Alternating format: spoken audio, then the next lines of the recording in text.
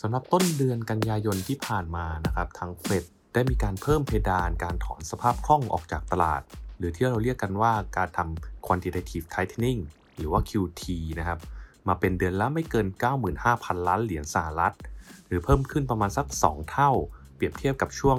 เดือนมิถุนายนที่ผ่านมาตรงนี้นะครับผู้ฟังก็อาจจะมีคำถามที่ว่า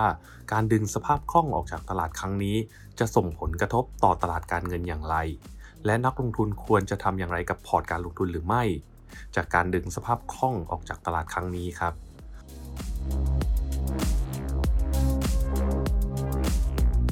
สำหรับพื้นฐาน QT หรือว่า quantitative tightening นะครับจะพูดง่ายๆก็คือว่าก็ยกตัวอย่างเช่นทางเฟดนะครับ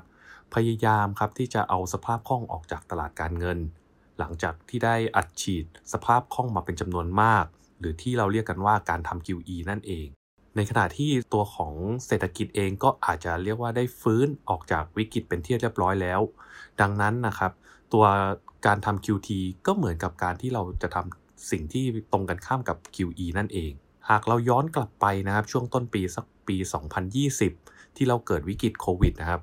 ธนาคารกลางในประเทศที่พัฒนาแล้วไม่ว่าจะเป็นธนาคารกลางสหรัฐเฟดนะครับธนาคารกลางยุโรปหรือว่าตัว ECB ก็มีการทำ QE อย่างมโหฬารนะครับจากความกังวลที่ว่าเศรษฐกิจเองอาจจะเกิดปัญหาได้หนึ่งเลยนะครับที่ธนาคารกลางทำครับก็คือว่าเป็นการเข้าซื้อสินทรัพย์ปลอดภัยอย่างเช่นพันธบัตรรัฐบาลตรงนี้ก็ส่งผลให้ตัวผลตอบแทนพันธบัตรนะครับได้ปรับตัวลดลงแล้วก็อยู่ในระดับต่ำดังนั้นตัวเม็ดเงินนะครับก็มีการออกจากตัวสินทรัพย์ที่ปลอดภัยนะครับหันเข้าสู่สินทรัพย์ที่มีความเสี่ยงมากกว่าแล้วก็ให้ผลตอบแทนที่มากกว่าดังนั้นนะครับสิ่งที่เกิดขึ้นก็คือว่าในช่วงตั้งแต่ปี 2020 มาจนถึงปี 2021 ครับตัวของสินทรัพย์เสี่ยงไม่ว่าจะเป็นตัวของหุ้นคริปโตหรือแม้แต่อสังหาริมทรัพย์ต่างมีราคาปรับตัวขึ้นอย่างมากมายถ้าเราย้อนกลับไปดูตัวเลขของสภาพคล่องของที่ธนาคารกลางได้อัดฉีดนะครับอย่างเช่นตัวเลขงบดุลของธนาคารกลางเฟดนะครับที่ใช้เป็นตัวแทนของสภาพคล่องจาก QE ในสหรัฐเนี่ยตัวเลขงบดุลนะครับได้มีการบวมขึ้นไปอยู่ในระดับเกือบ9 ล้านล้านเหรียญสหรัฐหรือเพิ่มขึ้นประมาณสัก4 ล้านล้านเหรียญสหรัฐนะครับจากระดับก่อนเกิดโควิดถ้าเกิดพูดให้ง่ายๆก็คือว่าในช่วง2ปีที่ผ่านมานะครับตั้งแต่วิกฤตโควิดเป็นต้นมาเนี่ยตัวสภาพคล่องจากการทำ QE สหรัฐได้อัดฉีดมามากกว่าตัว QE ในช่วง10ปีก่อนหน้านั้นรวมกันซิอีกนะครับดังนั้นครับตอนนี้ก็ถึงเวลานะครับที่ธนาคารกลางเนี่ยจำเป็นจะต้องดึงในฝั่งของตัวสภาพคล่องเนี่ยออกจากระบบบ้างแล้วนะครับซึ่งคำถามมันก็เกิดนะครับว่าในอดีตที่ผ่านมาเนี่ยเคยมีการทำ QT หรือเปล่านะครับแล้วก็ผมว่าอาจจะขอเล่าก่อนนะว่าจริงๆแล้วเนี่ยตัวคอนเซปต์ของ QT ก็ถือว่าค่อนข้างใหม่นะครับซึ่งจริงๆมันก็มาพร้อมๆกับการทำ QE นั่นเองซึ่งการทำ QE เนี่ยเราก็เพิ่งเคยได้ยินแบบหนาหูเนี่ยตั้งแต่หลังปีวิกฤตเศรษฐกิจซับไพรม์เท่านั้นเองนะครับดังนั้นครับเพื่อที่จะให้เห็นภาพว่าตัวของผลกระทบจาก QE ครั้งนี้เนี่ยจะส่งผลกระทบกับนักลงทุนอย่างไรบ้างผมอาจจะต้องขอย้อนกลับไปก่อนนะว่า QT รอบก่อนเนี่ยมีผลกระทบอย่างไรต่อตลาดการเงินนะครับในฝั่งของตัวรอบก่อนนะครับการทำ QT เนี่ยจะเริ่มต้นในช่วงสักปลายปี 2017 นะครับโดยในช่วงนั้นเนี่ยตัวของงบดุลของเฟดเนี่ยอยู่ที่ระดับประมาณสัก 4.5 ล้านล้านเหรียญตรงนี้ก็ขยายตัวขึ้นนะครับจากระดับต่ำกว่า1 ล้านล้านเหรียญสหรัฐตรงนี้ก็การบวมขึ้นของตัวงบดุลเนี่ยก็มาจากการทำ QE นะครับตลอดทางเลยตั้งแต่วิกฤตแฮมเบอร์เกอร์ไครซิสในปี 2008 ดังนั้นในปี 2017 เนี่ยคณะกรรมการเฟดนะครับก็มีการเล็งครับที่จะใช้แผนดึงสภาพคล่องออกมาอย่างช้าๆในอดีตนะครับก็มีการเริ่มต้นจากเดือนละไม่เกิน 10,000 ล้านเหรียญแต่จะเพิ่มขึ้นเรื่อยๆมาอยู่ที่ระดับประมาณสัก 50,000 ล้านเหรียญนะครับต่อเดือนภายในประมาณสัก1ปีนะครับแต่หลังจากนั้นแล้วนะครับในอดีตที่ผ่านมาเนี่ยตัวหลังจากที่เฟดเนี่ยมีการดำเนินการทำ QT เนี่ยไปในระยะเวลาหนึ่งมันก็เกิดปัญหานะครับในเชิงของสภาพคล่องในภาคการเงินตรงนี้ก็เลยทำให้ตัวของเฟดเองเนี่ยตัดสินใจที่จะหยุดทำ QT ในช่วงปลายปี 2019 ตรงนี้ก็ทำให้ตัวของงบดุลของเฟดเนี่ยปรับตัวลดลงมานะครับประมาณนึงเองมาอยู่ที่ระดับประมาณสัก 3.8 ล้านล้านเหรียญสหรัฐซึ่งยังถือว่าเป็นระดับที่ค่อนข้างสูงนะเปรียบเทียบกับช่วงก่อนเกิดวิกฤตแฮมเบอร์เกอร์นะครับส่วนถ้าเกิดเราย้อนกลับไปดูนะว่าผลกระทบต่อตลาดการเงินในช่วง QT เนี่ยเป็นอย่างไรบ้างนะครับส่วนตัวนะผมมองว่าตัวผลกระทบต่อตลาดการเงินในช่วง QT ในรอบก่อนถือว่าน่าสนใจมาก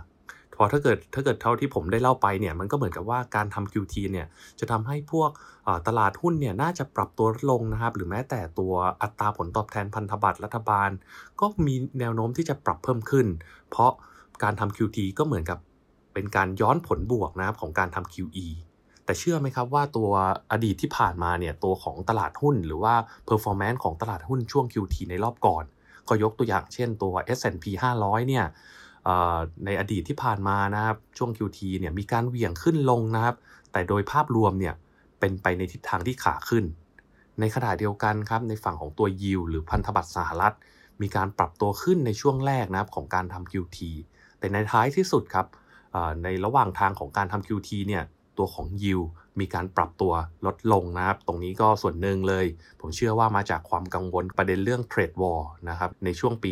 2018 นะครับถึงตรงนี้นะครับเราก็อาจจะตีความได้ว่าตัวของผลกระทบนะครับต่อตลาดการเงินจาก QT ในรอบก่อนดูจะค่อนข้างจำกัดนะครับ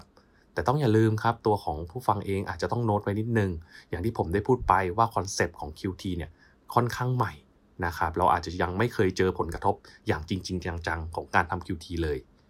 นะครับดังนั้นครับเราก็กลับมาย้อนมาแล้วครับว่าถ้าเกิดเป็น QT รอบนี้เนี่ยผลกระทบเราคาดหวังไว้ว่าอย่างไรแล้วก็ตัวของแอคชั่นหรือว่ากลยุทธ์ที่นักลงทุนควรจะทำควรจะเป็นยังไงนะครับก่อนอื่นเลยนะครับก่อนที่จะประเมินว่าตัว QT รอบนี้เนี่ยจะส่งผลกระทบอย่างไรผมอาจจะต้องเล่าก่อนว่า QT ครั้งนี้เนี่ยจะมีความแตกต่างจาก QT รอบก่อนในมุมไหนบ้างนะครับสำหรับ QT รอบนี้นะผมมองว่ามีความแตกต่างกันนะครับในสัก 2-3 ประเด็นนะครับอย่างเช่นประเด็นของความเร็วของการทำ QT ครั้งนี้นะครับแล้วก็กับประเด็นในเรื่องของขนาดของการทำ QT ครั้งนี้นะครับในเชิงของขนาดของ QT รอบนี้นะครับผมมองว่าตัวเพดานของ QT เนี่ยถือว่าค่อนข้างสูงเลยอย่างเพดาน QT ล่าสุดนะครับอยู่ที่ระดับประมาณสัก 95,000 ล้านเหรียญสหรัฐนะครับต่อเดือนหรือตรงนี้ก็คิดเป็นเกือบ2เท่านะครับเปรียบเทียบกับ QT รอบสูงสุดในรอบก่อนในขณะที่ความเร็วของการขึ้นเพดานตัวการทำ QT ครั้งนี้ก็ถือว่ารวดเร็วมากนะครับเมื่อเปรียบเทียบกับ QT ในรอบก่อนเพราะถ้าเกิดเราย้อนกลับไปดูนะครับในรอบก่อนเองเนี่ยกว่าเฟดนะครับที่จะปรับเพดานการทำ QT ขึ้นมาอยู่ที่ระดับประมาณสัก 50,000 ล้านเหรียญสหรัฐต่อเดือนเนี่ยใช้เวลาเป็นปีนะครับแต่ในขณะรอบนี้เนี่ยใช้เวลาเพียงแค่3เดือนเท่านั้นนะจนทำให้เพดานการทำ QT เนี่ยมาอยู่ในระดับประมาณสัก 95,000 ล้านเหรียญสหรัฐซึ่งตรงนี้เนี่ยถ้าเกิดจะให้ผมประเมินเลยว่าผลกระทบของ QT ครั้งนี้ต่อตลาดการเงินเนี่ยผมอาจจะลองใช้ข้อมูลในอดีตเป็นเบสไลน์นะผมมองว่าตัวผลกระทบของ QT น่าจะยังอยู่ในระดับที่ค่อนข้างจำกัดนะครับถึงแม้เรามีการเร่งตัวขึ้นของการทำ QT ถึง2เท่านะเปรียบเทียบกับอดีตที่ผ่านมาตรงนี้เหตุผลก็คือว่าในประเด็นแรกนะครับ QE นะครับของธนาคารกลางที่ทำไปในช่วง2ปีที่ผ่านมาเนี่ยถือว่าเป็นเม็ดเงินที่มหาศาลเป็นอย่างมากนะครับยกตัวอย่างเช่นอย่างเฟดเองเนี่ยได้อัดฉีดตัวเม็ดเงินเนี่ยเข้ามาอยู่ในระบบการเงินกว่า4ล้านล้านเหรียญสหรัฐดังนั้นครับการเร่งดึงสภาพคล่องออกจากตลาดโดยใช้ QT นะเปรียบเทียบกับอดีตก็ดูจะสมเหตุสมผลนะครับถ้าเกิดเราลองดูขนาดการทำ QT นะครับนักลงทุนก็จะพบว่าสปีดนี้เนี่ยจำเป็นจะต้องใช้เวลาอีกหลายปีนะครับกว่าผลบวกหรือว่าตัวเม็ดเงินจากการทำ QE ของรอบโควิดล่าสุดเนี่ยจะหมดไป